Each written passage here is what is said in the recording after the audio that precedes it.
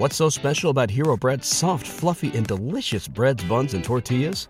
Hero Bread serves up 0 to 1 grams of net carbs, 5 to 11 grams of protein, and high fiber in every delicious serving. Made with natural ingredients, Hero Bread supports gut health, promotes weight management, and helps maintain blood sugar. Hero also drops other limited edition ultra-low net carb goodies like rich, flaky croissants and buttery brioche slider rolls. Head to hero.co to shop today. What's the easiest choice you can make? Window instead of middle seat? Picking a vendor who sends a great gift basket? Outsourcing business tasks you hate? What about selling with Shopify? Whether you're selling a little or a lot, Shopify helps you do your thing, however you cha-ching. Shopify is the global commerce platform that helps you sell at every stage of your business. From the launch your online shop stage to the first real-life store stage, all the way to the did we just hit 1 million orders stage. Shopify's there to help you grow. Whether you're selling scented soap or offering outdoor outfits, Shopify helps you sell. Wherever and whatever you're selling, Shopify's got you covered. Sign up for a $1 per month trial period at shopify.com/try. Go to shopify.com/try now to grow your business, no matter what stage you're in. Shopify.com/try. What's up, Buffalo Fanatics? Josh Allen here. Just wanted to say, go Bills. Yo, what's going on? Buffalo Fanatics in the house. What's happening, baby? Oh, it's so good to see you. So good to be with everybody. It is Thursday Night Live, baby. The Rated Rev Show. Your host is Rev on the Buffalo Fanatics Network. You know how it is. You know who we do it. You know how we do it and who it is. That's what I'm trying to say, baby. Smash that like. Hit the subscribe button as you already pop up in here right now. What's going on, man? So glad to see everybody in here. Let me know where you're watching from. It's the roll call. This is how we do it, baby. I see everybody in here already going off, man. What's going on? So good to be here with you guys. I've got my man. Where's he at? David Abbott. There we go, baby. How you pronounce that, man? It's from Quebec. Shawinigan? Quebec? I think that's how you say it. I don't know. Forgive me if I messed it up. But what's happening? Connor Hinks, Niagara Falls, Ontario, Canada. I've got Adventures with Smiles in here from Winnipeg. Sanjay Christopher, Maryland. I've got Brooklyn, New York in the house. Michael G. Williams. Jaden Torres, Texas. What's good? Chris 716, South Buffalo. Sweat, Indianapolis, Indiana. So good to see you guys. Look at this. Johnny Blaze from Dirty Jersey. Kim Betts, middle of nowhere in New York. What's up, Kim? What is happening to each and everybody who is joining us live right now? As I mentioned, smash that like, hit the subscribe button if you have not already done so. Welcome to Rated Rev. And to those who are watching the replay, what's up? It's your man Rev. And to everybody who likes to join in via podcast format, we don't discriminate. What's up to everybody as well? Man, look here. I'm excited. I am excited to be here with you guys again for another episode of Rated Rev. Look out to my man, Carlito Vasquez, Niagara Falls, New York. Cast, OP, New York. What's happening, baby? Trust the process, Bradford, Pennsylvania. Who else we got in here? My man, Chris Aileen, Myrtle Beach, South Carolina. What is happening, baby? What's happening? Brian Freedom, what's up? Oh, I got somebody from Lawton, Oklahoma. What's up, Seth and Jen? Katovi, I think that's how you pronounce it. Forgive me, or Katavi, if I mispronounce your last name. Love and blessings from Lawton, Oklahoma. What's happening? Yo, I'm excited about today's show. As you guys know, I wasn't with y'all last week. I had some things to take care of, so I missed last week's show, which was good anyway, because I'm not going to lie, I was still in my feelings. I did not feel good anyway to do that show. Not like I was making an excuse, but, you know, for those who don't know, I have a food truck, and so we've had to change some of our hours and of operations and stuff like that. So we had to make some adjustments, which is why I wasn't on last week. But on top of that, yeah, I wasn't feeling good after that loss anyway. But yo, I'm back at it. For tonight's show. ready, locked and loaded. I've got a guest with me who's going to be joining here very shortly. I'm excited to bring him on as well. But ladies and gentlemen, boys and girls, welcome to the Bills offseason. The Bills offseason has been underway for a couple of weeks now. But I think I've officially kind of like embraced it and I've accepted it to a degree. It is what it is. I can't change it no how. So might as well try to keep it moving and go forward. And so, yeah, that's where we are. That's where we are. I'm not going backwards. I'm not going to talk about that game. I'm not going to do any of that. I'm tired of it. Okay. I already told you that I'm kind of still a little bit in my feelings about it. That I'm not even going to rehash that game. Tonight, it's all about moving forward. And we're going to move forward by talking about the offseason. And you know what? I'm not even going to jump into the Super Bowl. I don't even care about that. I don't know about you guys. Maybe it's just me. Maybe I'm just a salty guy. Maybe I'm just in my feelings. But I don't care about the Super Bowl. I really don't. I don't care about it. I don't care about who wins the game. I may turn it on just because it's something to watch, but I ain't going to be too much involved in that game, to be honest with you. Okay? And so my focus right now is on this offseason and getting started for the next season. That's where I am. Kim Betts, I appreciate you. Missed you guys too. She says, missed you, Rev. That means a lot to me. And so, yeah, that's kind of where I'm at. I'm focused on this offseason. And I've got something in the works. So let me kind of tell you guys, let me introduce kind of the show and my idea going forward with the show here the next several weeks. So as you can see on the thumbnail, all right, so tonight's show is a Buffalo Bills offseason primer, free agency or the draft, O-line, and tight end. So essentially what this is this. I am going to kick off a series starting tonight. It's the Bills offseason primer series.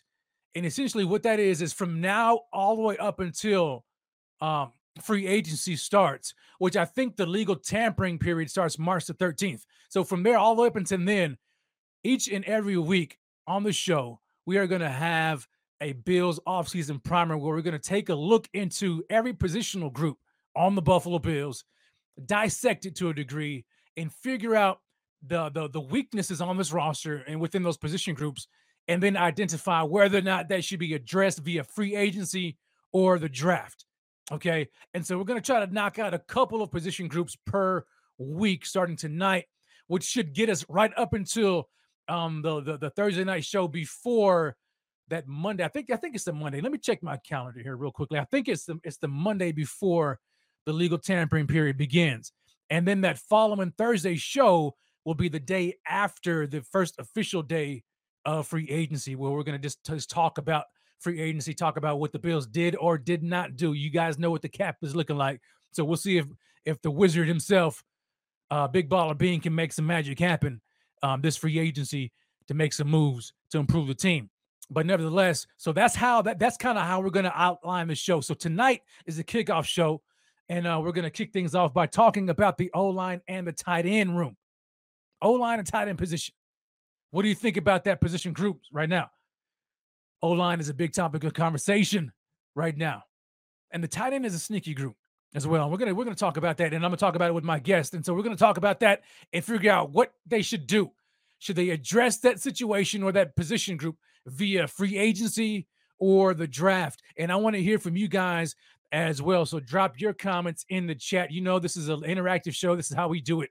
So drop those conversations and those opinions in the chat. And to those who are watching who are listening via podcast format, you can still interact with the show. Just go back on the replay, drop your comment in the chat as well. And I try to do my best to comment or to reply to everybody who comments on all of my shows.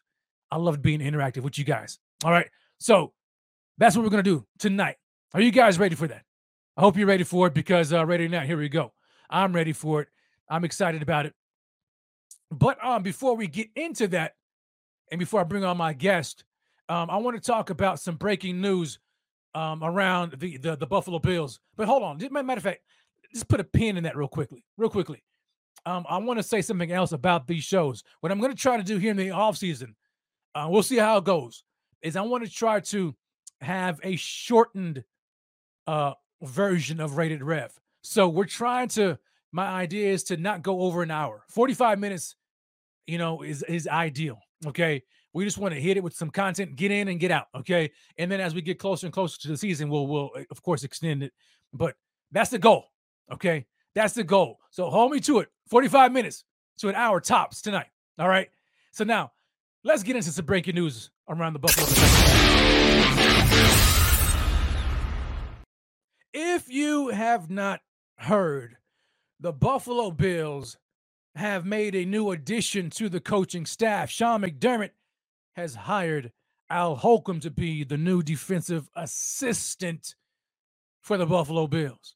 Now, if you're like me, you probably didn't have a clue as to who Al Holcomb was until recently, right? Until they decided to make the hire and they made it public and whatever. I'm gonna be honest with you guys. I had no idea who he was. I think I've heard of the name before, but I didn't really know, specifics until like yesterday and to today. I've been kind of diving into it a little bit. So, yeah, he's a new defensive assistant. You say, well, Ray, if that's just a defensive assistant, like what, significance does that hold? Well, I'm glad you asked that question, because I think it says a lot.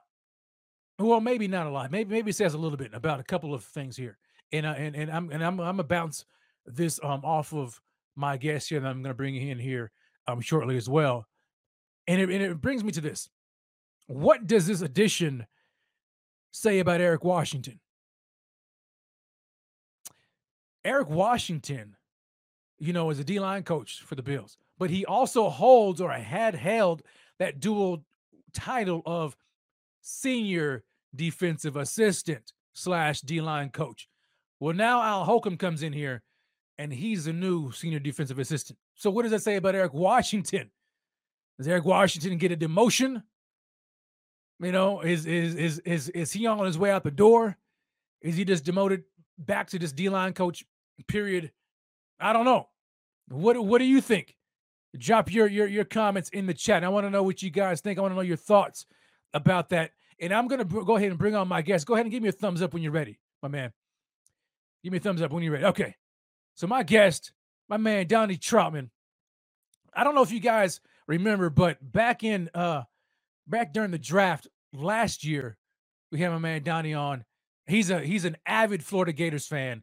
You know what I'm saying? And so he was giving us the scoop and the lowdown on the Gators. And matter of fact, he even called the first round draft pick of Kaiir Elam saying, he fits the Bills. This is who I think they're going with. And lo and behold, that is exactly who Brandon Beane decided to select in the first round of last year's draft. So I'm going to go ahead and bring my man on, Donnie, man. He's like I said, big time Bills fan and Florida Gators fan. Welcome to the show, my man, Donnie Trautman. What's up, Donnie? How you feeling, baby? What's up, Rav? How you doing? Man, I am good, man. Good to see you. Yeah, it's been too long, baby. Been too long. It's been too long. It's been since the draft. I know. It's been since the draft. And I tell you what, man, I'm gonna have you on during this series, man, as you're open to it. Absolutely. As much as possible, man, because you're big on the Gators, man, and you also, you get your head in the college game probably a lot more so than I do. So I want to pick your head about a lot of the prospects coming up as well in the draft too, man. So I'm glad that you're here, man. How things been going? Good. Can't complain. Like you said, it's been a weird week in the 716. We obviously 2 weeks ago we took that awful loss. I was at the stadium and that was probably one of the worst games I've ever attended in a long time, I could say. And that place got quiet at the end of the half. So it was tough. I couldn't even go on social media for about a week because it was that bad. So while you were absent on social media, I was on there, emotional tweeting, dude. That's what I do. I get, man, I was so frustrated. The level of frustration I had is I can't remember how frustrated I was. I can't remember the last time I was about that. Like the last year, it was different, right? It was different. It was heartbreak. Oh, that close. That was tough to swallow. But this year, the way in which they lost it just left such a bad taste in my mouth. And it left me not necessarily heartbroken, but really disappointed and upset in the team and how they could go out there and just stink up a joint at home. You know what I'm saying? Like that. It was terrible. A lot of questions. I mean, when you look at the season in general, they had a lot of hype. Josh started Yeah. out really hot. I mean, obviously MVP Right. candidate. Bills were the number one team. Everybody's calling them Super Bowl content. That Green Bay game, they had the bye week. They go Yeah. into Green Bay. It all went downhill from there. Yeah. And Yeah. It but, did. but let's be honest. I mean, it was an emotional roller coaster for this team, and I think it all ran out in that Cincy game. Mhm. I mean, I think that game at Cincy, I mean, I think that night we get rolled. I really do. Yeah. I agree with you on that I one. do. John. I really thought that was the case too. I didn't mention it, but I talked about it behind the scenes with Rico. Matter of fact, on the preview show, I was like, yeah, I don't think this is going to be good. But, No. but anyway, man, you know what? I mean, the past is the past. It is what it is, right? I mean, things happened. The team didn't make it. They were this close. Yet again, they fall short of their goal, which is a Super Bowl. And that's the bar now. That's the standard, right? That's the Correct. standard now. The team has by virtue of how they've been playing over the past several years and what Sean McDermott has done, the standards have been raised, and along with the standards come the expectations. And so for me, I wouldn't say Super Bowl or bust, but I would say that the standard is that high. Like, we need to hit this. We have to get there. And I'm not gonna lower the bar just because we missed it. I mean, we got to keep on trying for it and keep on hitting for it.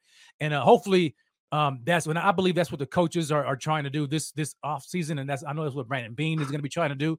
The team is going to be trying to improve this off season to get to their goal of reaching the Super Bowl. And so that's what brings us to the show tonight.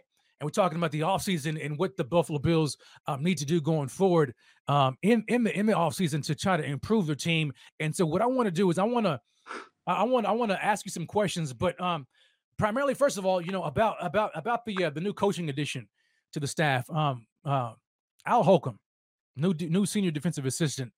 I mean, people have said, "Oh God, here we go. Here's another Panthers, hire or whatever. This is Buffalo North, Carolina North or whatever." Here, Sean McDermott just keeps on bringing these Carolina Panthers connections back to Buffalo. I mean, what were your initial thoughts, man, when you heard about the news? Scapegoat. Honestly, I think ever since that last game, I think somebody needed to be fired, and they go ahead and fire the safeties coach, which is an absolute joke to me. Yeah. I think the fans would say the same thing.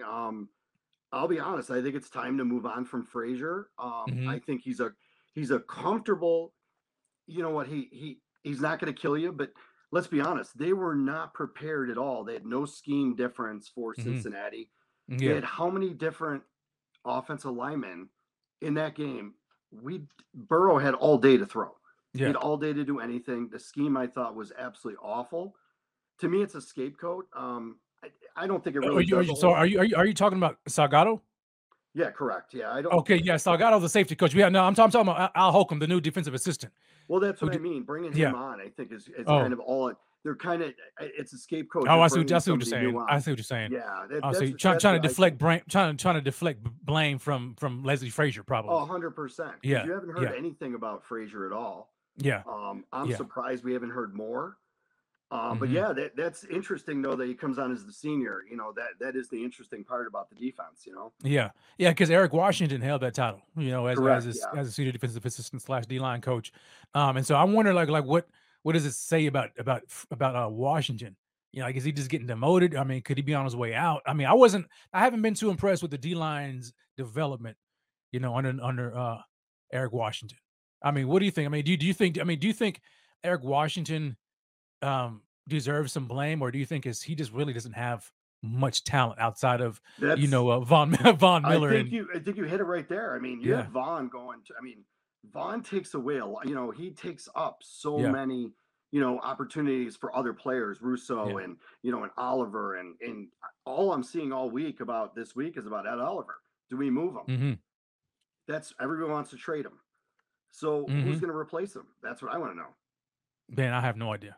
Exactly. I have no idea. But as a former top 10 pick, I mean, I expect way more than Ed Oliver. I expected him to be a dominant force in the interior of the defensive line, and he just has not been that. I mean, he's flashy, right? I mean, here and there, he may flash here and there, or he may streak, but he's just not that dominant force, especially when you look at some of the defensive linemen that were on the board available to them, when they decided to select Ed Oliver. So I don't know.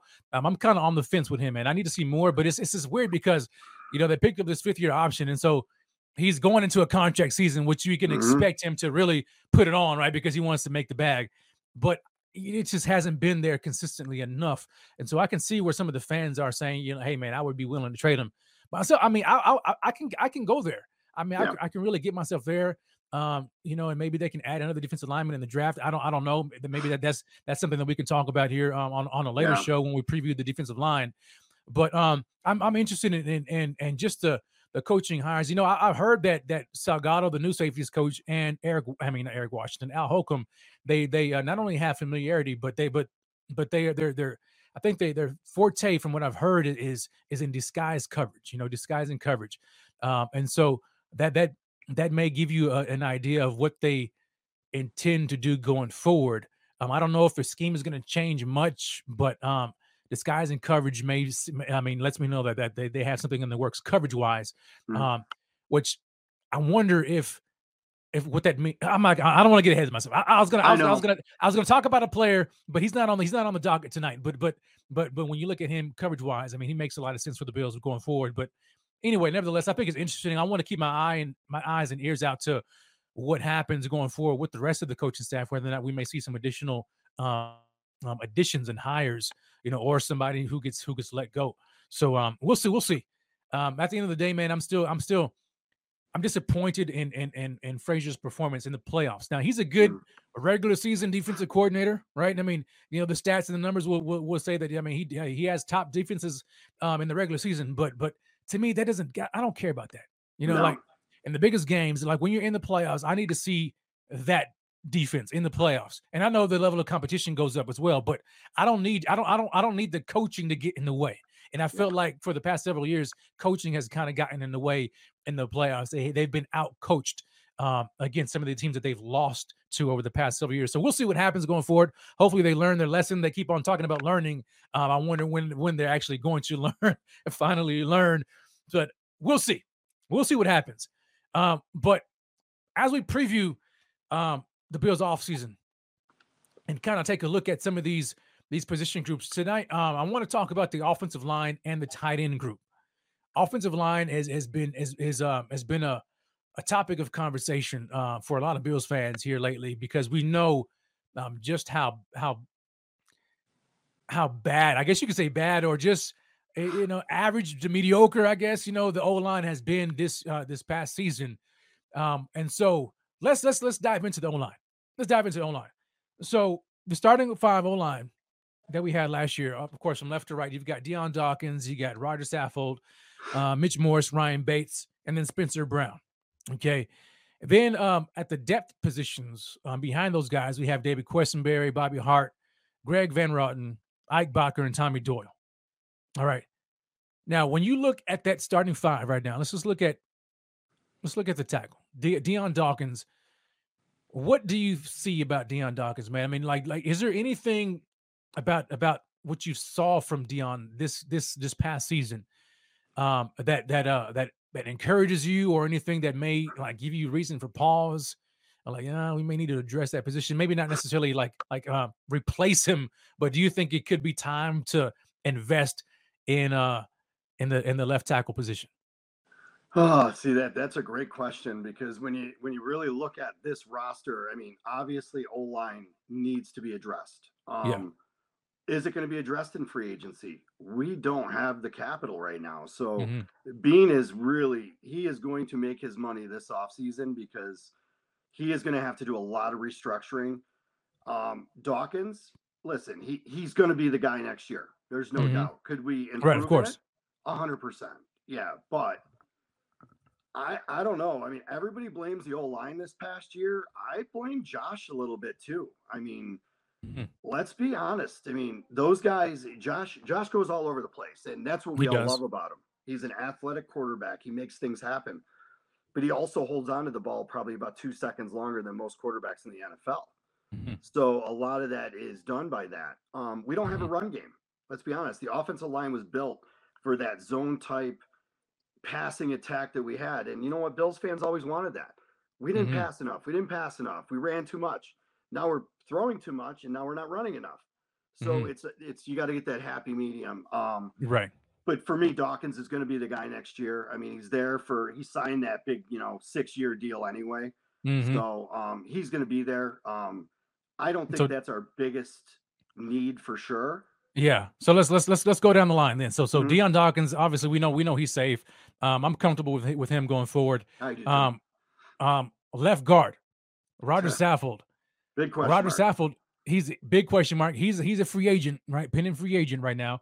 And so when you look at Saffold this year, and I know this is going to be weird because he quote unquote made the Pro Bowl. Right? I mean, whatever that's worth nowadays, right? I don't know. I think personally, I think the Pro Bowl is a joke right now. I think it's a joke. I think it's a complete joke. It's name recognition. It's all that kind of stuff, and it's whatever. Well, because when you look at what Saffold put on the field this year, it wasn't appealing, No. and to me, it wasn't Pro Bowl worthy. But I mean, he's got that to his resume, which it could make him a little bit of money, you know what I'm saying, when it comes to contract negotiations by having that Pro Bowl there. But I just was not overly impressed with him this year. I'm trying to remember what PFF graded him at, but it was bad. It wasn't good. Pretty low. Pretty low. Yeah, very low. And here's the thing, like when they brought Roger in this offseason, I was on board. I thought it was going to be a good addition because for me, I'm looking at Aaron Kromer. I looked at when they added Aaron Kromer. I remember, what he did when he was in Buffalo the last time, and what he's done in his career as far as O-lines are concerned. And every O-line he's coached, they've had top running games, and he's been kind of known for that. And so I'm like, okay, maybe, just maybe what they're going to do is they're going to develop more of a running game, more of a running identity, not necessarily be ground and pound, but they're going to establish the line of scrimmage more this year than they had in the years past. And so you got Aaron Kromer. He brings in Roger Saffold, who played under Aaron Kromer. And so I'm like, Saffold may be a pretty good addition in the run game, right? In the run game, because I think his whole forte, it was been that he's been a good run blocker in his career, but not necessarily a good pass blocker, right? And so I'm like, all right, they're bringing him in, this run guy, this run blocking offensive guard. Makes sense. They're going to run the ball more. Sean McDermott even said last offseason that their identity, they're going to try to do some things differently. They want to have more balance and run the ball more. And so I'm like, okay, this team is going to be more balanced, have more of a running identity. Makes sense. But over the course of the year, it just did not work out. They ran the ball, but it just kind of seemed like they didn't know what to do with the run game. And then for a team like the Bills who pass as much as they do, looking in hindsight, that addition didn't really make sense because pass protection is not Saffold's strong suit. You know what I'm saying? So, and then now you look at his age. What is it, like 34, going on 35? I think, as a free agent. What do you think the Bills need to do at the left guard position? Because now there's a hole there. The depth behind him is bare. The cupboard is bare. Right, you've got Ike Bacher, and you've got, that's barely about it, Van Rotten and stuff like that. So what do you think the Bills need to do to address that position? Or let me ask this question. What do you think is the weak link on the offensive line? Guard for sure. Guard for sure. I would say guard for sure, and then I would probably, with a close 1A, 1B, I would say right tackle. So that's but guard's got to be done. I mean, I think if you look at what we have signed for next year, it's just not enough right now. So we're going to have to, and I don't see it being the first day, second day, first week of free agency, but I think it's going to be one of those tier 2, tier 3 guards to bring in that can compete for that starting position. Or maybe they do bring back Saffold. He did say right away that he wanted to come back. Well, I bet he did. But yeah, of course, because he didn't have a good year. I wasn't big on the signing when it happened because you hit it right on the nail. 46 was the grade I saw somebody just write on Saffold. Tennessee was a power running team. He was there. He had Derrick Henry. They're running north-south. They're running north, north-south the whole time. Our team is not like that. It's more the zone. He's going to, on the shotgun, they're doing more of the RPOs. That's not his game. That's not his game. So Yeah. it didn't make sense for that. I will tell you though, since I am a Gator fan, I would love to sign Now hold on. draft Oh, the no! guard. Wait! Hold on! Yeah. No, don't get ahead. Yeah. Don't get ahead of the game yet. We'll touch on those prospects here in a Yeah. second. I already know where you're going with that. Yeah, I Some know. people in the chat have already mentioned it. But you Oh, know, okay. when you talk about the O-line scheme or the running scheme, I get it. I'm with you, man. But I thought that when they brought in Cromer, I thought they were going to have a different run scheme. That's the thing. Why? I mean, they've and I remember even hearing Mitch Morse say recently, like he said that like over the years that he's been there, they have had like almost a different run blocking scheme every year. They've done the zone, they've done the the pin and pull, the wide zone, the zone read stuff. Yeah. Like, but I'm like that's not bad. That's not good.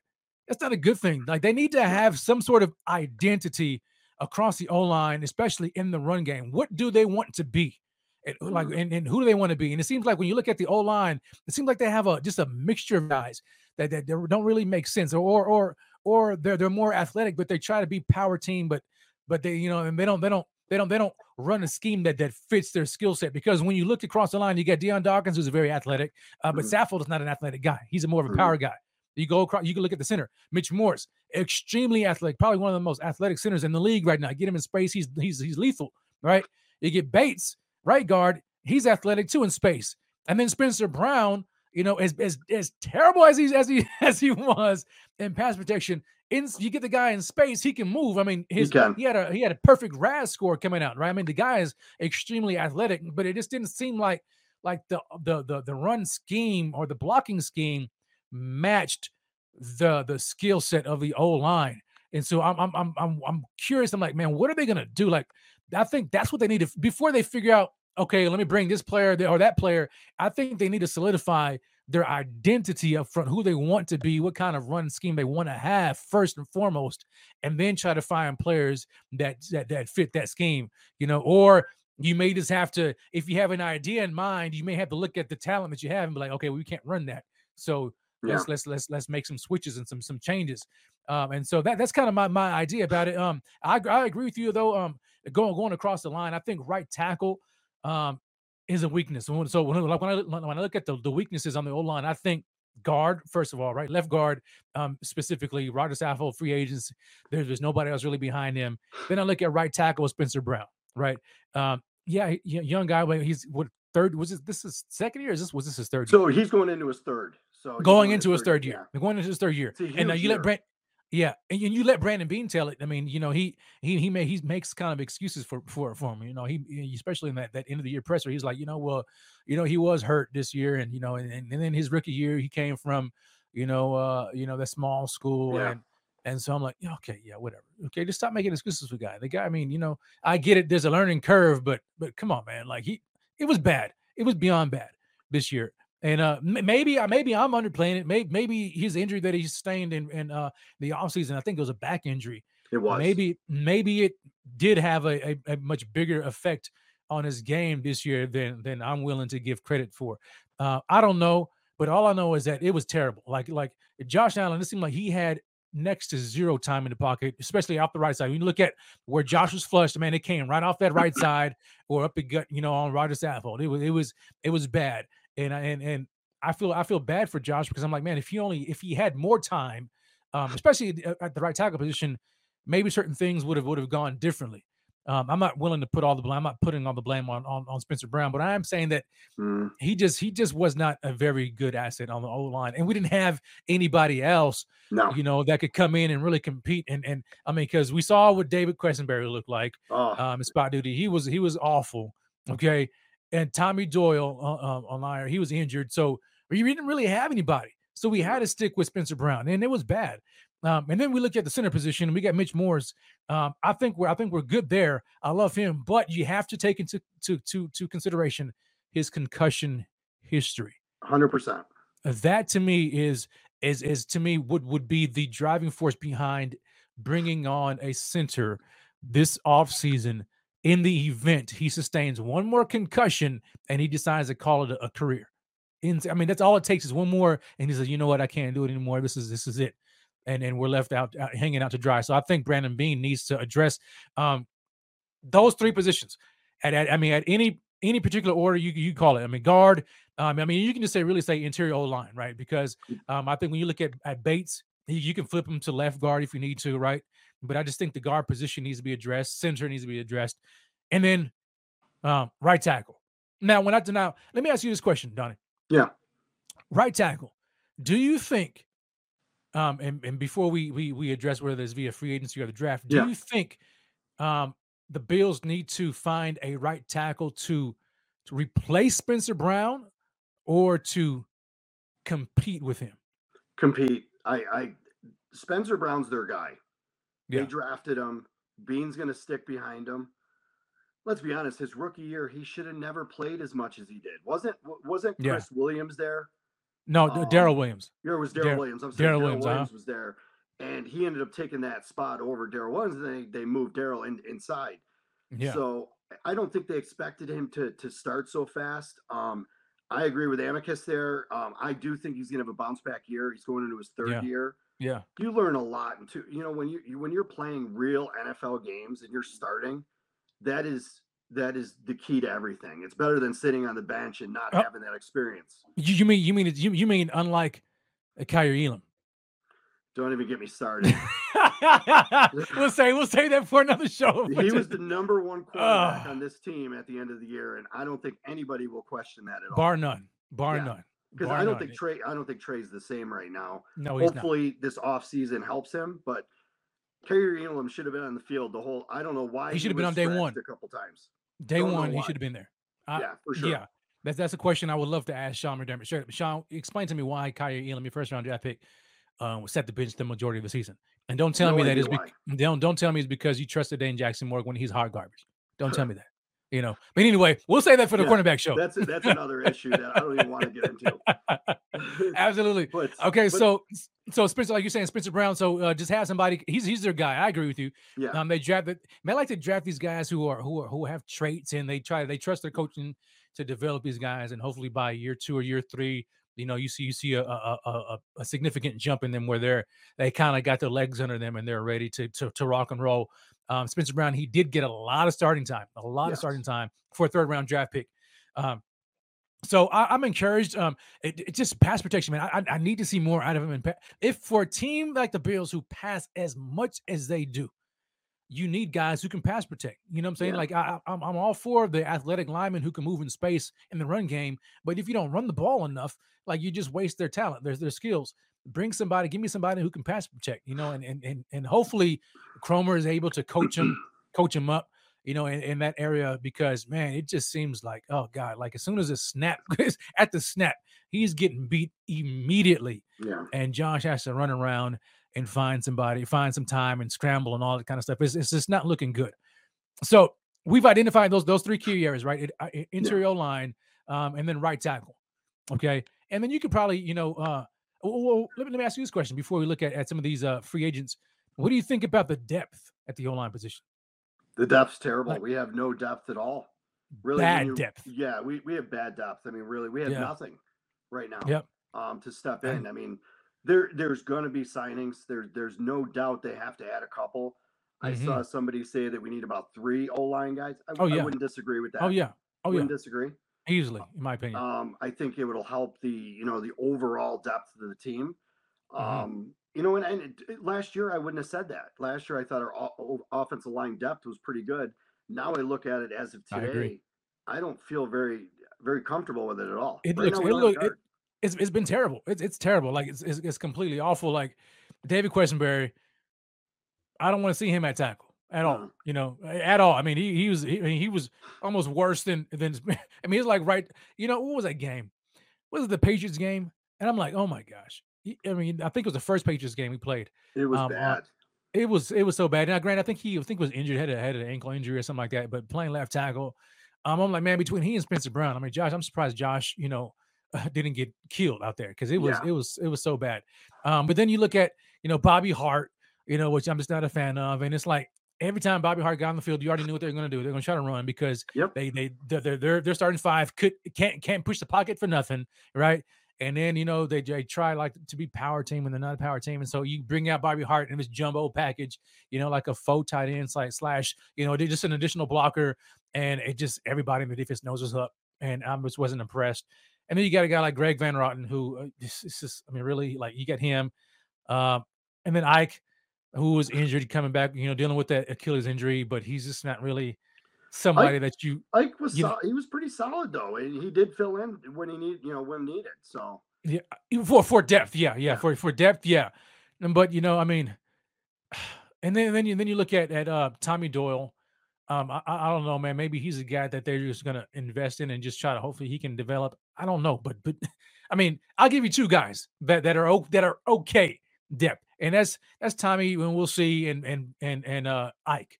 Yeah. Everybody else easily replaceable to me, and so like, you let one of those guys go down, and this, we're in some serious trouble here. Yeah. So I think the O-line definitely needs to be addressed this year.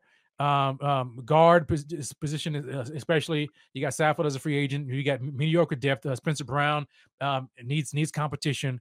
And he needs to develop. You got Mitch Morrison, his concussion injury. He's just one more concussion from potentially, calling it a career.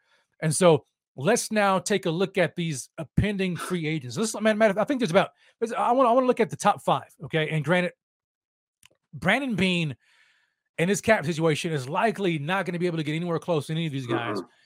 He's going to be probably looking for bottom of the barrel guys. It's going to be tough. I think this offseason is going to be a lot tougher than it has in years past, trying to get under the cap and then trying to figure out what he's going to do. It's going to be hard for Brandon Beane, and I want to see what he's going to do. But do you have anybody on the offensive line, as far as free agents are concerned, that kind of pique your interest? Well, I mean, there's a lot of guards out there right now that you look at, but the biggest thing I want to know and I want to see is where that money's going to come from to where we're going to be able to spend.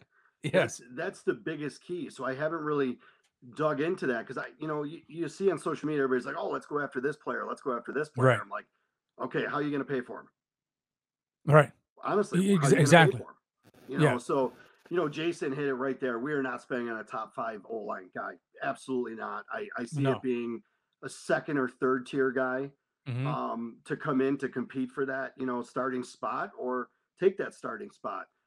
Like we said, it's going to be one big position they need to fill. They need to fill a guard spot. So that is the number one priority. And then you can go from there and add depth, but there has to be depth added. Ben Powers is your number one guy out there for a guard. Yeah, he's going to get big money. He's going to get big money. Huge money. Yeah, and then you're looking at the Super Bowl. You got Isaac Samola from Philly. He's a free agent. He's going to get paid big too. So I mean, those are your two big names right now when you look at your interior guys. But I think we're going to be in that 15 to 20 range on the on the rankings. So for guys, but Cleveland's going to lose their guy too. Ethan Puck. He's their center, but you can't pay that much in the interior when you're already paying a guy that we let walk, Wyatt Teller, which that's another conversation for another day. But they're not going to be able to afford to pay him as well. So, those are your top 3 right now for your interior guys in free agency. But I don't think we're going to be even looking at those at all. No, not at all. I mean, there's a guy from the Commanders, Wes Schweitzer. Guard there. Spot Track has him $13.8 million average annual salary, market value 4 year, $55 million. What about bringing Cody Ford back? Oh no, I know. No, absolutely not. Absolutely not. He's a free agent. I'm like, he is a free agent. No, I don't even think he would want to come back. I mean, but maybe if he wants a job, he'll come back. But heck, no. I mean, he was bad, and proved to be bad even in Arizona. Evan Brown from Detroit, Dalton Reisner, another one from Denver, Nate Davis from Tennessee. Like there's some guys, but I just don't think that. I don't think the Bills will be in the market now. There is one guy who they might look into, Trey Turner. Let me see here. Remember Trey Turner? He played for the Panthers. I know, right? Carolina Panthers. That's all right. But hey, man, he played when when Sean McDermott was there. I'm trying to look at his contract right now, but I'm pretty sure he's a free agent this year, and he plays guard. Let me see here. I'm trying to pull him up here to see what they say about him, because I want to know his age. Let me see here. Oh no, I'm sorry. He plays with the Commanders. Yeah, he played with the Commanders this past year, but yeah, he'll be 30-year-old free agent. Let me see here. Spot Track. I'm trying to check his market value. It's very $2.6 million. We'll be able to, we're going to have to be in that range. Yeah. 2-year, $5.3 million. That's his market value on Spot Track right now. And he has familiarity with Sean McDermott because he played in Carolina when McDermott was the D-line. The DC there. So that's the name that we could. BetMGM has an unreal deal for sports fans in Virginia. Turn $5 into $150 instantly when you place your first wager at BetMGM. Simply download the BetMGM app and sign up using code Champion150. Then place a $5 wager on any sport. You'll receive $150 in bonus bets, regardless of your wager's outcome. And if you think the fun stops there, the king of sportsbooks has plenty of surprises in store. Check out daily promotions, same-game parlays, live bets, and so much more. Download the app in Virginia today and get $150 in bonus bets instantly from your first wager. Only at BetMGM. BetMGM and GameSense remind you to play responsibly. See BetMGM.com for terms. 21 plus only. Virginia only. New customer offer. Subject to eligibility requirements. Rewards are non-withdrawable bonus bets that expire in 7 days. Please gamble responsibly. Gambling problem? Call 1-800-GAMBLER. Promotional offer not available in Washington, D.C. What's so special about Hero Bread's soft, fluffy, and delicious breads, buns, and tortillas? These ultra-low net-carb baked goods contain zero sugar, fewer calories, and more protein than the leading brands, and are high in fiber to support gut health. Shop now at Hero.co. Everybody in your crew identifies as either Big Mac Burger, McNuggets, or McCrispy Sandwich. But you're the Filet-O-Fish Sandwich all day. That crispy fish, that savory tartar sauce, that melty cheese, that pillowy bun. Yeah, you get it. Every time. And if you love the Filet-O-Fish, right now you can catch 2 of the classics you love for just $6. Limited time only. Price and participation may vary. Cannot be combined with any other offer. Single item at regular price. Ba-da-ba-ba-ba. Because we all know about the whole Carolina to Buffalo connection and things like that. And then when it comes to penny pinching, which is what Brandon Beane is going to have to do in free agency this year, Trey Turner could be a guy that we think about here in free agency. Because I think they might be able to swallow that type of a contract there for a 30-year-old guard. I mean, I would be more inclined to get him over, probably bringing Saffold back at 34, 35. Yeah, so I'm going to throw another guard out there too at Arizona. Yeah. Will Hernandez. I'm very familiar with him anyway. Oh yeah, I think he'd come around that $4 million range. He was he's actually an ex-Gator. He's very good at pass blocking as well too. That was one of his strengths. But I think he could come at a pretty fair amount, 4 to 5 range. I think we could budge that with everything going on. And there's going to be restructures. There has to be, because it's the only way they're going to be able to compete at a high level again. So I think we're going to be in that range. I think we could spend up to 4. I mean, they didn't want to pay Bates what he got, and they had to. They had no choice. They couldn't let him walk. Absolutely not. Absolutely not. And looking at what he did for them, I mean, as soon as Bates, unfortunately, like we were talking about Ike Baca earlier, but when Baca got injured and Bates got in the line, it just looked completely different, Yeah. And so they had to cough up that coin. I'm glad they did though, because I really like Bates. Yeah, so do I. For the offense, he's a very consistent player. James comes in with the super chat. James, I appreciate it, man. He says, "Yo, how about we trade Ed Oliver for an offensive lineman?" Whatever they can do, man. Right? Because I think for me, like, O-line O-line has been, in my opinion, I don't know if I would say severely, but it almost up there, where they just have not invested enough and done enough to really solidify that position group, right? I mean, and I think that Brandon Beane would even agree, because he's mentioned about the whole Wyatt Taylor situation, and he even said that at one point, I remember him saying that he regrets not giving Josh the O-line he needed when he first drafted him. And so, which is why, when you go back to, I think, what is it, the 2019 season or 2020 season, when he just revamped the whole line and brought in, Mitch Morris and Quentin Spain and those guys like that, Darrell Williams. So he's trying, I think he's trying to play catch up, but it's just, he just hasn't really hit on an offensive line, and especially for a team and a staff that harps on how the game is won and lost in the trenches.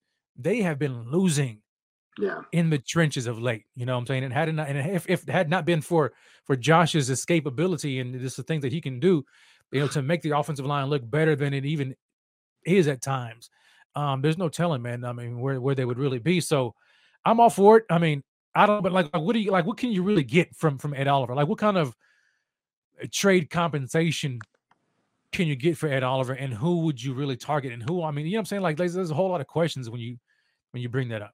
I mean, it's easy to throw it out there, but I don't know. I think James is on a good point, though. I like that. I've been reading quite a bit about that. I've heard a lot of it on WGR. A lot of fans have been talking about that. It's not a bad idea. I mean, you get one of the middle of the road. You're dumping a salary. You're not going to probably pay him the year after. Yeah. Let's be honest. Oliver's a guy. He needs a one technique next to him to be able to succeed in a defense. He gets eaten up by those guards and the centers, and the inside guys. Yeah. So he doesn't have the beat to him. He doesn't. Look at Jones was out that game against Cincinnati. He got eaten alive. Our defensive line was awful when he wasn't in. Right. So trading him to try to get a draft pick or an offensive lineman, not a bad idea. Try to look for an interior guy. So I mean, you're dumping a $10 million salary. Right. But it's player for player trades, man. Yeah, it's not that easy. Player for player trades are very rare. You know what I'm saying? Like nowadays, it's not Madden. No, it's not. And then like who's gonna? I don't know how many teams are gonna be willing to part with an offensive lineman. You know what I'm saying? Like those are premium positions. Like you find you a good offensive lineman, you keep him. For an undersized, underwhelming former first round draft pick in a defensive line like Ed Oliver. I don't know. Maybe they find genie in the bottle. Maybe they get lucky. But I definitely think that Brandon Beane, he needs to turn every leaf, man. He needs to do whatever he has to do. I mean, pull all the rabbits out of the hat that he has this offseason. But O-line needs to be addressed severely this offseason. And so now that we've kind of touched on free agents, we know they're not going to go against the top tier guys, and so we could look for some of those bottom tier guys, and we know that Brandon Beane's MO is really to try to fill as many needs as possible in free agency, and then so he's not, when he comes to the draft, he's not being desperate, right? And so he may try to fill a plug and play guy here and there. But let's talk about these draft prospects right now because that's what we need to focus on. And we'll run through these. And you tell me some of the guys that you have in mind here. So Rev, I'm gonna stop you real quick. So we're talking about the free agents real quick. Is Buffalo's a destination now? So you might get some of those veteran offensive linemen that might come to want to play with Josh. I mean, people want to play with Josh Allen. Let's be honest. Yeah. Buffalo is a big destination for people to play now. They love they know the fan base. They know how it is. Everybody talks about it. It's one of the most exciting places to play. Opposing fans, our home team, obviously. So it might be a place that we could bring those guys in, and not have to pay and overpay. Now, where say 10 years ago, we had to overpay everybody. We had to overpay Mario Williams. We had to lock him down just so he wouldn't leave the city, and gave him everything. So it's different times here in Buffalo now. So I think that we might be able to find somebody in that lower tier that might want to come at the end of their career and be a playoff team and a possible Super Bowl. So that's where I'm going to leave it on the free agency. Yeah, I agree, and we'll see what happens, man. We'll see what happens. But now in free agency, not free agency, in the draft, here's some draft prospects that we can kind of look at or kind of have our ears plugged into. Going out here, I've got and you can tell me some of your guys too, Donnie. I already know one of them. Okay, so we got Peter Skronsky, offensive tackle for Northwestern, 6'4", 315. Okay, Paris Johnson, Matter of fact, I'm gonna go in order of ranking that they have. Yeah. I think it's from Draft Buzz. I think they have this is just the O-line prospects. They got Peter Skronsky from Northwestern, Osiris Torrance, the guard from Florida. Okay, 6'5", 337-pound behemoth man. Okay, Paris Johnson Jr., tackle from Ohio State, 6'6", 310. Broderick Jones, tackle from Georgia. And tell me when you guys kind of you sense the trend here. Okay, Yeah. Broderick Jones from Georgia, tackle, 6'4", 310. Anton Harrison, tackle, Oklahoma, 6'5", 315. Dwan Jones, tackle, Ohio State, 6'8", 375. Kind of reminds me just looking at the size of Mekhi Becton, that kind of guy, that size. Yeah. Andrew Voorhees, guard, USC, 6'6", 325. And there's a couple of other guys kind of in between there. The trend that I've been seeing so far, when it comes to just like the O-line prospects, is a lot of tackles. Yeah, a lot of tackle prospects, but only maybe like a handful of top guard prospects that would probably go in the top 100 maybe or so. Mm-hmm. The top guard prospect right now by a lot of people. You go ahead and tell me. I'm going to go ahead and let you do it, baby. Go ahead, Down. Tell me who it is, man. So I've been telling people for weeks now. Yeah. That at the 27 spot, I would love to see Osiris Torrance because let's be honest, if anybody's done any research on him, so he only played 1 year in the SEC. Mm-hmm. He ended up he came with Billy Napier, the coach that came from Louisiana Tech. He actually transferred over to the University of Florida. First year in the SEC, everybody's like, "Oh, he came from there, and he's not going to fit in the SEC." No, he absolutely dominated. He didn't allow one sack in college. Yep. I don't think if anybody knew that, he never even allowed once in 47 starts a quarterback knockdown. Mm-hmm. So tell me you don't want that guy as your interior lineman. So he dominated the Senior Bowl. I remember watching a lot of guys. They said, watch for Torrance, watch for Torrance.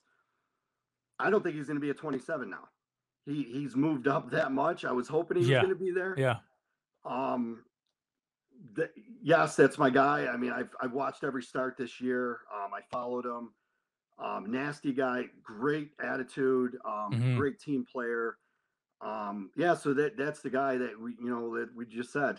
Yeah. Well, they have a Florida, the Buffalo Pipeline now open, with Kyrie Elam. So hopefully they've been doing no doubt they've been doing their homework on that guy. And I'm curious though, so like what type of scheme do you think he fits best? Because a guy that big, is his scheme versatile? Yeah, he is. He can move too. I mean, listen, they had a very, very active quarterback in Florida too, Anthony Richardson. And so he was moving around quite a bit too. So Torrance moved quite a bit. I mean, he's an athletic kid. He can move. I don't see there being a problem. But I'll be honest with you. So we're talking about guards. I don't know where Skronsky is going to be from Northwestern. I don't know if he's going to be a guard or a tackle. Yeah. Everything I'm hearing is he's going to move inside. You move inside? Okay. They don't think his arms are long enough, or he's not. He doesn't have that long body that they look for in an offensive tackle. So I think those two are going to be your guards in the first round. I think he'll end up being a guard. Move around. Okay. Yeah. Okay. So, I like that.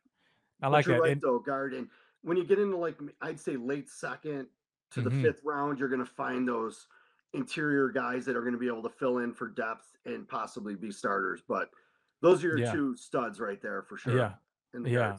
I agree, man. I've seen a little bit, and I haven't really gotten, heavily involved in the draft yet, and so I'm not familiar with a lot of the guys.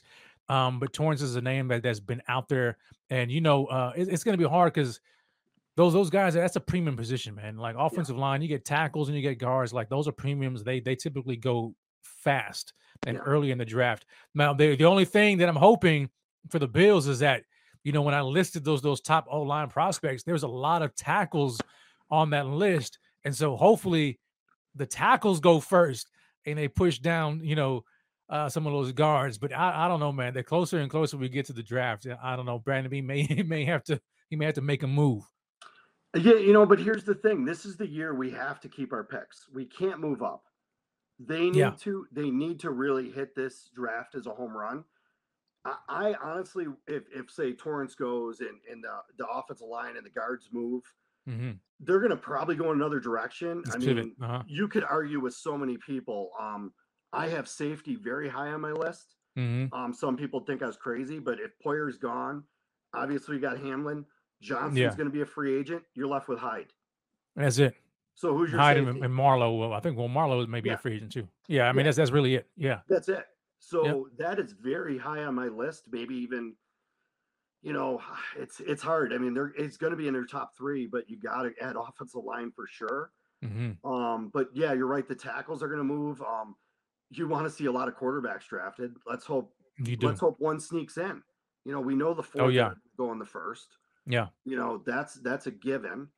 The wide receivers are pretty deep in the first. I don't Mm-hmm. think one of those guys are going to land at 27 for us. But yeah, grabbing a tackle. I mean, what if one of those tackles sit there at 27? So who's your top tackle prospect that you would like? You got to say Paris Johnson from Ohio State. He's their left tackle. Mm-hmm. The kid, he's legit. He's ready to go. But can he play right tackle?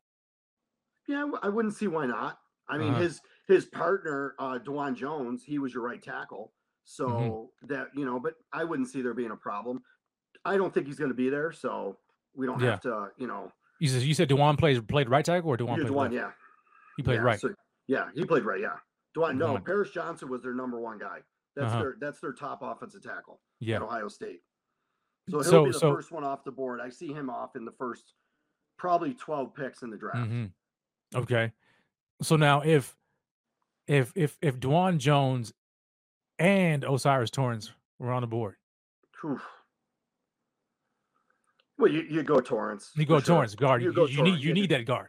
You know what? He's a 10-year starter. Yep. Future Pro Bowler. I mean, he's really that steady. I see that. And that's our number 1 need on the offensive line. Let's be honest. Absolutely. That's a plug and play from day one. I think a guy like Torrance immediately changes the offensive line. 100%. Immediately. It beefs them up, right? Gets them bigger. And they're able to do more things and gives Josh more time. And then who's to say that they won't double dip in the draft, maybe later in the draft and bring in some more guys, maybe a tackle or a center prospect who I think they may need to take a look at too. There's a couple of guys I like, Luke Weipler, I think his name is. Yep. Him. What do you think about Jarrett Patterson? Good prospect for sure. Yeah, I do like him a lot. Yeah. It's there's so many offensive linemen. There's a lot of them, huh? Yeah, we could just go. It's crazy. I mean, I've done so many mocks, and the more and more I look at it, I want to add offensive line, and then I look at the second round, and I'm like, oh my god, what do I do? Because let's be honest, you have to go best player available. You can't just you can't reach for a guy. Like I hear a lot of people saying, 27, you got to draft a receiver. No. Yes, we need a receiver. Yeah, but if 7 top guys go, you're not going to grab the 8th best receiver. It just doesn't make sense. Exactly. What if the number 1 safety is available? Right. So it's so many things we can do, and there's a lot of depth when it comes to offensive line in the middle rounds, and that's where we're really going to have to shine. And to be honest, I think they need to. If they're at 27 and say Torrance is gone and they don't have a guy there, I would not be opposed to them moving back. No, not at all. They need to accumulate some picks in the middle. And that sweet spot in the draft. So, yeah, I agree with you, man. I agree. Somebody says, Roy Collins says, is Torrance a left guard or right guard? He can play either. He'll be fine. He'll be good. He played one at Louisiana Tech. He played the other at Florida. He'll be able to play either way. Yeah, I agree, man. So that's good. So now the question is to you in the chat. When you look at the offensive line, and we know the positions, right? I mean, we know the bigger positions of need, which are there's really the interior, the guard position. Mm-hmm. Do you think the Bills should address that via free agency or the draft? Which one do you think would be the best decision? Both. But you got to pick one.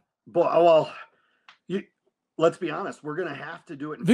I agree. They're gonna have to do something in free agency. They're gonna have to.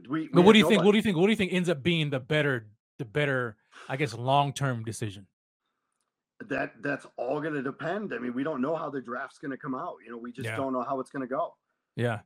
So you really you look at the draft as being, you know, that buffer where that's where you're adding to the spots that you couldn't get in free agency. But they're gonna have to grab a guy in free agency. There's no ifs, ands, or buts. Right now, we do not have a guard. But if Torrance is there and they're able to get Torrance, it would be the draft. Oh, 1,000%. Yeah, hands down. Yeah. Yeah. I tend to agree with you, man. I would lean towards the draft. I mean, they're gonna have to address it in free agency because they're not going to go into the draft blind with this glaring hole and then feel desperate. You know, they're not. That's just not how Brandon Beane does things. So they're going to have to use both. But I do think that probably the ideal way in which they grow and they develop the O-line for the future is going to be via the draft. They have to hit on that. Okay, now we are, man. Look here. Forget my time. Okay. Forget my time because I knew when we got to talking about the O-line, man, it just wasn't going to happen. Okay, it was good in theory, but squash all that. Okay, so let's move on. We got another position we want to talk about, and that's the tight end. That's the tight end position. Okay, in the tight end position, Adam says, "Yo, any Super Bowl predictions?" You know what, Adam?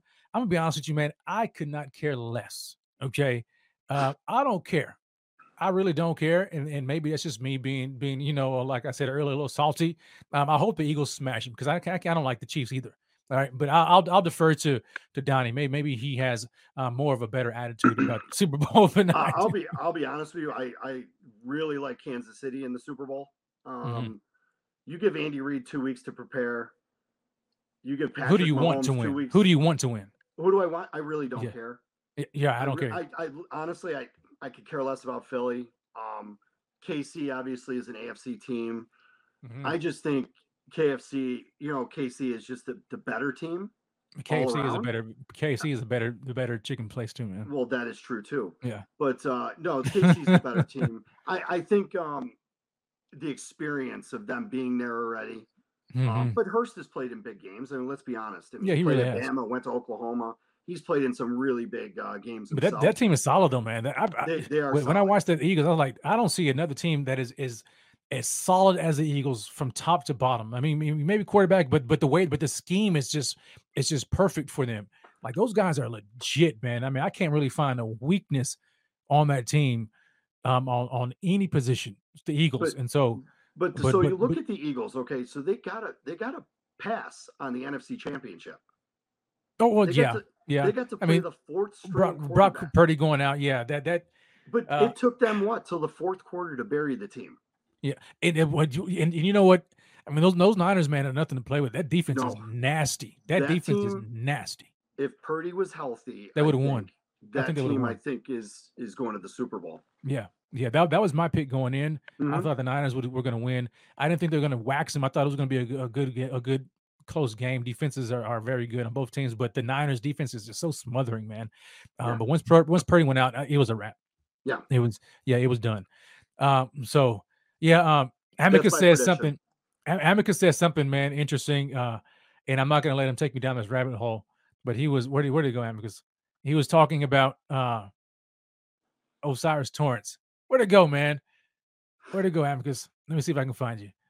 He said, he basically said, man, forget O'Cyrus, forget Torrance because the Bills are going to be drafting Bijan Robinson. I hope not. You don't like Bijan? No, I think he's a great You don't like player, round one running back? We have our number one running back going into next year. Oh yeah. James Cook's going to be. You think Cook is going to be RB1? Yeah, I'm a big fan of Cook. I think he's going to be fine. Yeah.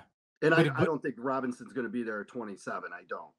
I don't think so either. You know, people are they're trying to mock him to us. It's like they've always been trying to mock up round one running back to us. I mean, now I'm not opposed to RB1 in round one. I was there last year with Breece Hall. I know you were. I mean, I loved me some Breece Hall, man, and we see what he did this year before he tore his ACL. But for me, this team just doesn't run the ball enough to really have that kind of guy. You know what I'm saying? So I think we'll be okay with James Cook and somebody else. Maybe they can get a late round guy. But anyway, we'll save the running backs for the running back show. Yeah. So let's look at the tight end position, man. So obviously we have Dawson Knox and then Quentin Morris, Tommy Sweeney. Okay, those are the tight ends that we have on the roster.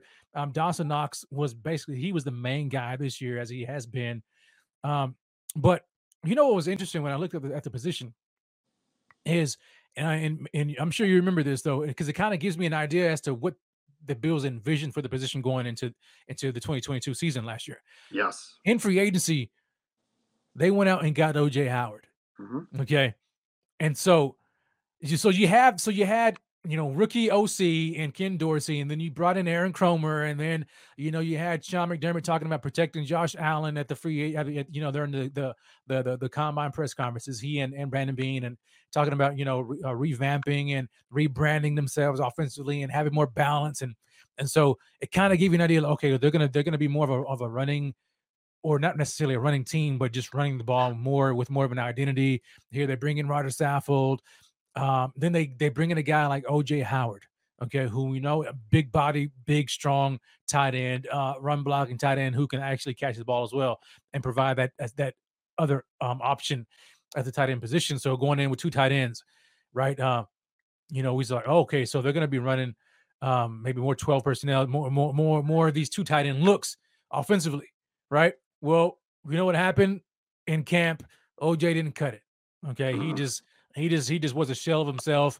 He got cut, and the Bills just said, screw it, forget it. We're going into the season with Dawson Knox. Quentin Morris was flashing in camp, right? And that was basically it, right? And so I think that this year they had an idea for that position. I think they wanted to do so much more offensively with two tight end sets than they were able to do this year. I don't necessarily think that OJ Howard flaming out was enough to say, well, they just scrapped the plan. I think in the back of their mind, they still want to do it. They just have to find the right player in which to insert. So when we look going forward, we look at the tight end position. First of all, I mean, do you agree or disagree, Donnie, about them trying to add another tight end to the roster? Not just a depth guy behind Dawson. Sure. I'm talking about a legitimate tight end to play on the field, two tight end formations who can both run block and go out and catch passes along with Dawson. No, I agree with you. I mean, that was, I think, the plan going into the season. Adding Howard, I was excited about it because me too. I'm like, oh, Howard, Knox out there. Yeah. Dual tight end sets, both can run, both are pass catching guys. I'm like, this is great. I was shocked when he was cut. I really was, because I'm like, I don't know if they gave up on him too soon or what. I don't know. But I also heard he didn't get the playbook. That's what I was hearing too. Player. And let's be honest, if you're on a McDermott team and you're not a, Bean McDermott guy, if you're not, if you're not BBB guy, you're gone. Oh yeah, you're going quick. Yep. So, and that's everything I've heard is he wasn't. So, it was disappointing to see. But you're right. I think that's what they wanted to do, and they scrapped that really fast. Mm-hmm. So, adding another. You look at all these teams now. You look at, they all have two tight ends out there now, right? Yep.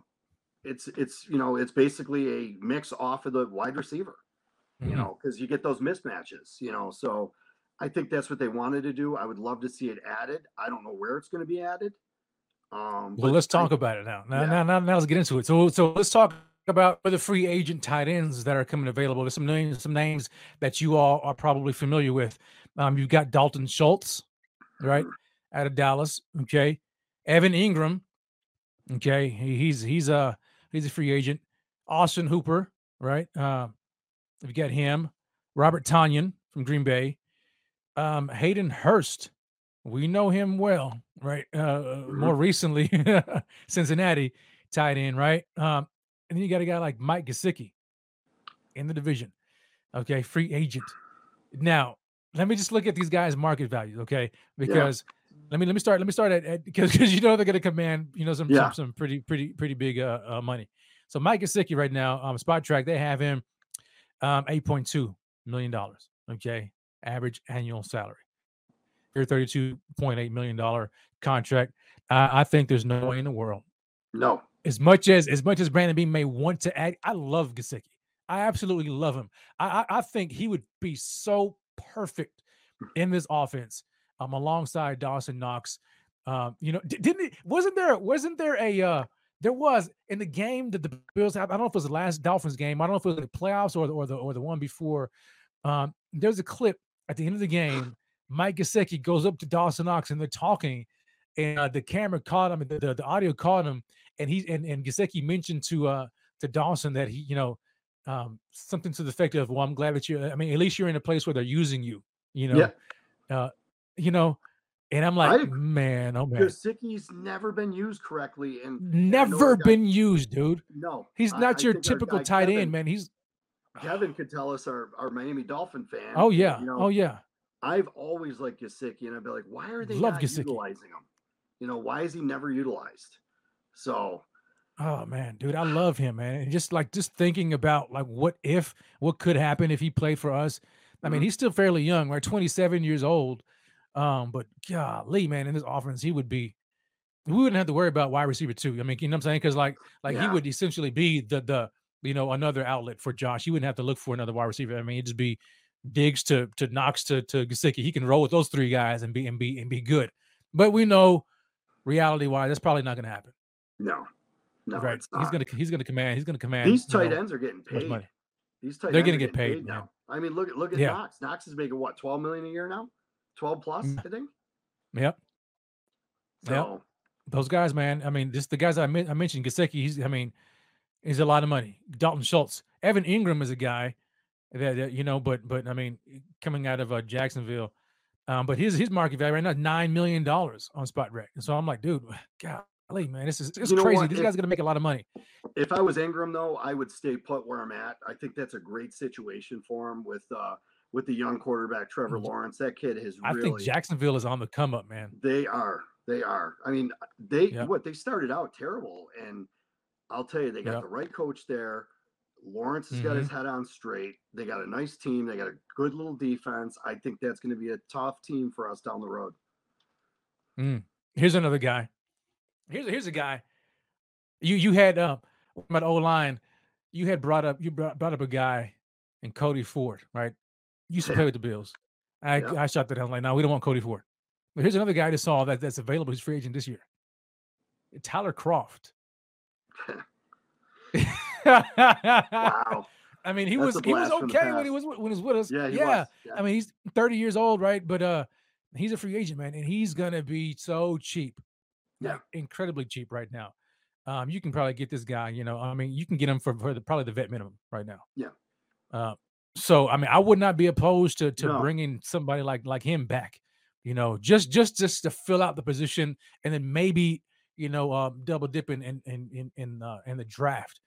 You know what I'm saying? But I like the idea of Kroft. Something Yeah. Philip says, he says, no Tyler Kroft. Yeah, I mean, I'm saying, man. I mean, he wasn't bad. He wasn't bad. I don't know anybody else. I'm trying to look in free agency, man. Is there anybody that you think could be somebody that they've been Jesse James? I remember him from when he Jesse played James, wow. in Pittsburgh. You know what I'm saying? Yep. But now he's in Cleveland. That was another guy I thought was decent. Max Williams. I remember him. I mean, these are the guys that are just like bottom tier as far as contract is concerned. Maybe they addressed it. Maybe they don't. I don't know, man. OJ Howard's still there. Maybe they decide to dip back in the well and bring him back. Hopefully, I don't know. As much as I'd love to add bare to it, to the position, I think that's going to be on their back burner. I really do.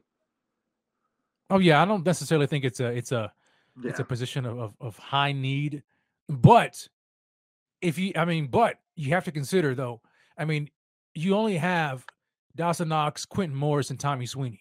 Yeah. If Dawson Knox were to sustain an injury where he was out for a significant amount of time, we are depleted. I mean, I don't know how much you would trust Quentin Morris to be there. I mean, he's okay, but I wouldn't trust him to be like my main guy, and certainly not Tommy Sweeney. So, I mean, we're just like one injury away from being in trouble at that position. So I definitely think it's something that they need to address. Maybe not necessarily, on high investment, whether it's free agency or the draft, but they do need to address it. There are some guys, man, that I'm very interested in though in the draft. I was looking at some of these guys.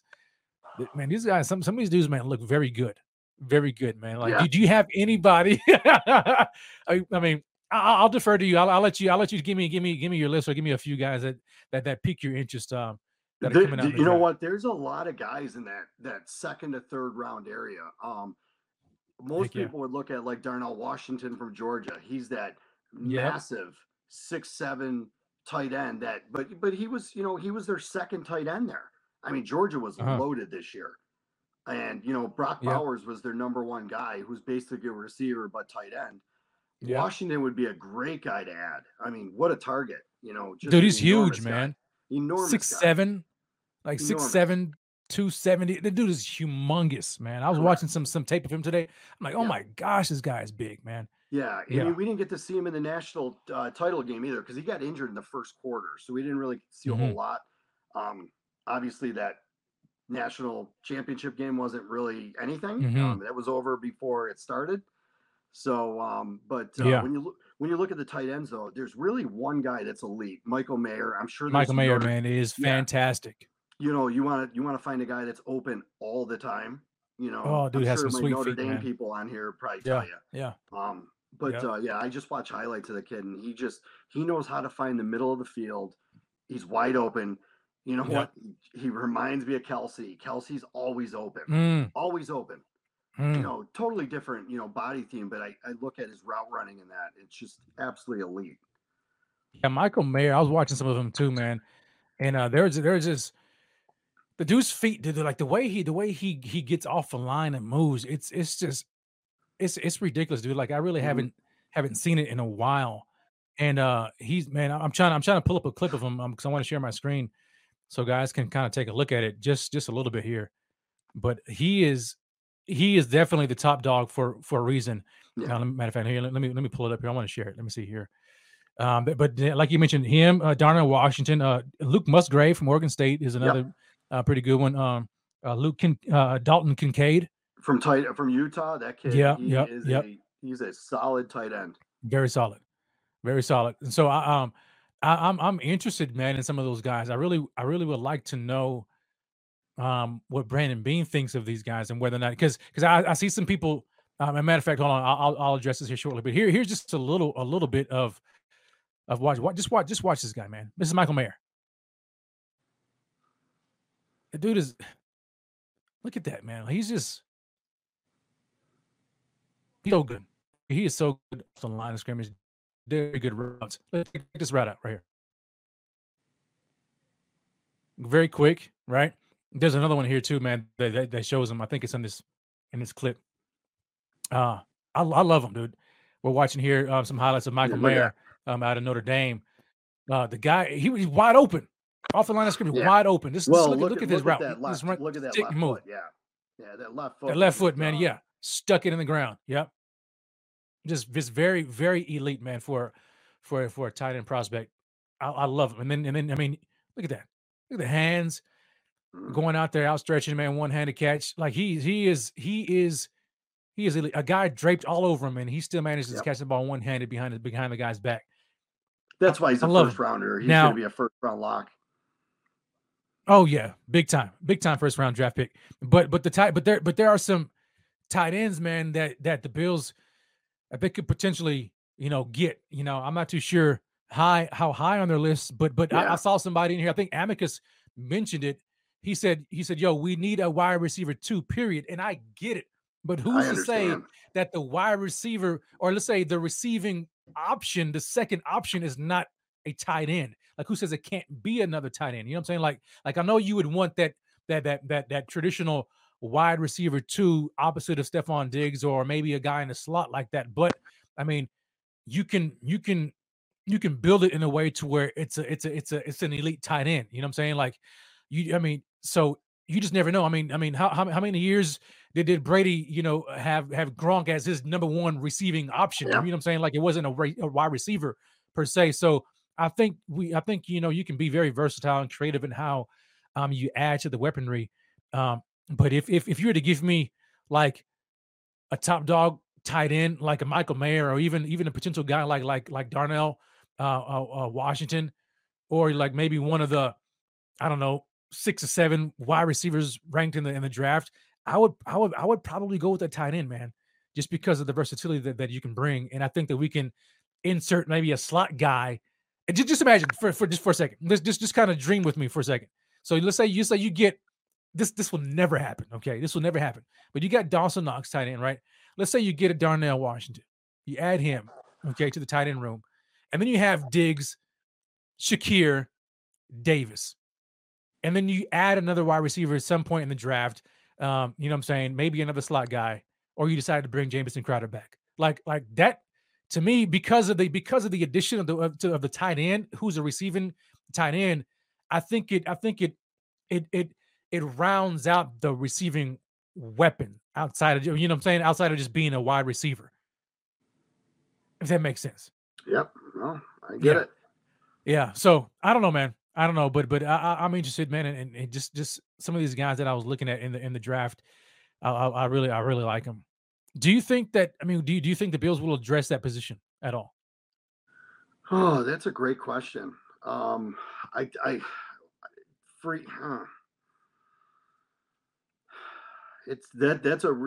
a good question. I really don't know if they're going to address that. I think there's just so many other like important needs on this team right now that I think that's going to get pushed to the side. Sure. Yeah, I think it'll get pushed to the side as well. I don't think they're going to go into next year with the same three that they have right now. No. I don't think so. I mean, Jason says, Jason Suggs says, Dorsey showed no interest in using one tight end. Why would we go with two? Well, I get that, but because they signed a tight end in free agency last year in OJ Howard, so they evidently had a plan for two tight ends. It just didn't work out. So that's not to say that they're going to scrap that plan and not go with two tight ends again. So we'll see. I think they may add another one at some point, whether it's in free agency or the draft. I think they're going to add a guy. I wouldn't necessarily think they're going to get a guy high or a high investment guy, but I am of the belief that they will address that position here going forward. So, guys, I mean, Donnie, man, look here. Now we've been in here, man, an hour and 25 minutes, and so what we're going to do is we're going to end the show right here, okay? Because in the coming weeks, man, we've got a lot of positions that we want to talk about. We've got obviously the defensive line we're going to talk about. We've got the skill positions, the sexy positions, right? Running back, wide receivers. We got all those we're going to talk about. And so all the way up until free agency or the legal tampering period when free agency starts. I think it's like March the 13th, I think. We're going to be talking about that. And I'm going to have my man Donnie on here as well as some other guests coming through here periodically. So, and I appreciate you guys for tuning in, man. Thanks so much, man, for joining us, for even being a part of the chat, man. So many guys here in the chat have been putting their input in. I appreciate that. To those who are watching the replay, shout out to you guys, and those who are listening via podcast format, I greatly appreciate you. So, man, Donnie, before we head on up, man, is there any parting words, man? Any last thoughts that you have that you want to share with anybody? No, I appreciate you having me on. It was great to talk. It's great to talk to everybody out there, all the Bills fans. If you're not following me on Twitter, though, hashtag is up there. Follow. I'm one of those guys with Buffalo Fanatics that are on the back end of it. I've been there for years, but go ahead and follow me. And I love talking college football, love talking Bills football. So thanks for having me on. Anytime, Donnie. Anytime. And you guys make sure you give my man a follow, man. Great guy. Great follow. Love his perspective. Huge Gators fan. Hopefully there's another Gators pipeline. Hopefully we see another Gator or two coming out of this draft, man. Man, imagine. Oh, dude, this is there any another Gator outside of O'Cyrus Torrence that you think the Bills would have an interest in? Maybe the safety. They have a kid, Torrance and Dean would be two guys I would look at safety wise, probably later in the draft. I'll tell you the one Gator that I think could have a big career. I think he came out a little too early was Anthony Richardson. Reminds me a little bit of Josh Allen. I think he needed to stay one more year. And he came out, but he's going to be a top 15 pick no matter what. But watch that kid down the road because he's got all the tools in the world. Sounds good, man. Well, guys, again, appreciate you so very much, man. Tune in next week, man. We're going to be here same time, same place. We got a lot we're going to talk about. Make sure you stay locked right here on Buffalo Fanatics. Do us this favor. Smash that like, hit the subscribe button if you haven't already done so. And look out for my man Rico tomorrow night. Rico Report live. He's going to be doing his thing like he always does. And then enjoy the festivities, man. I don't know what you guys are doing for Super Bowl. I don't know, Super Bowl party, or is there like a Super Bowl, like a meal, man, Donnie, a go-to Super Bowl? This is what we do every Super Bowl. Is it like a tradition that you guys go with? We're doing some stuffed banana peppers. And you know what? I don't know the rest of the menu yet. I got to talk to the wife about that first. Oh, nice, man. Yeah. I love banana peppers. Never had a stuffed one before. What do you stuff it with? It's got a little gorgonzola, breadcrumb stuffing that goes inside. It's a big Buffalo thing here in Western New York. So we'll be rolling with those. Probably do some wings, but got to ask the big boss what we're going to have for the true meal. So yeah, I'm probably going to go with the wings too, man. You can never go wrong. Maybe a little bit of smoked sausage. I don't know. I'm a meat guy. I'm a big carnivore, so I love all that. And I don't know, man. I'm just not feeling the Super Bowl, dude. I may take a look at it, but I'm not going to be vested in it. I guarantee that much. Not going to be guaranteed. Not going to be vested in it at all. All right, guys. We are out of here, man. Again, appreciate so very much for everybody who's been tuning in. Smash that like on your way out. Always, God bless and go Bills. See you next time.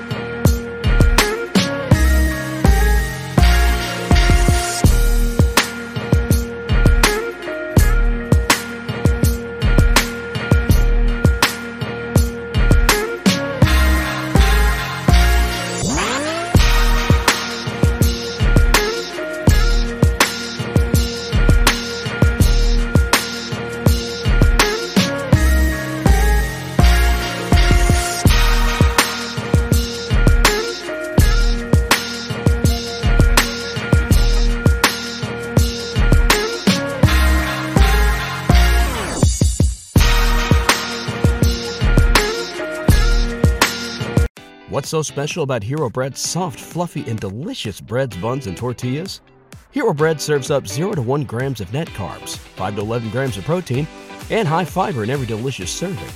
Made with natural ingredients, Hero Bread supports gut health, promotes weight management, and helps maintain blood sugar. Hero also drops other limited edition ultra-low net carb goodies like rich, flaky croissants and buttery brioche slider rolls. Head to hero.co to shop today.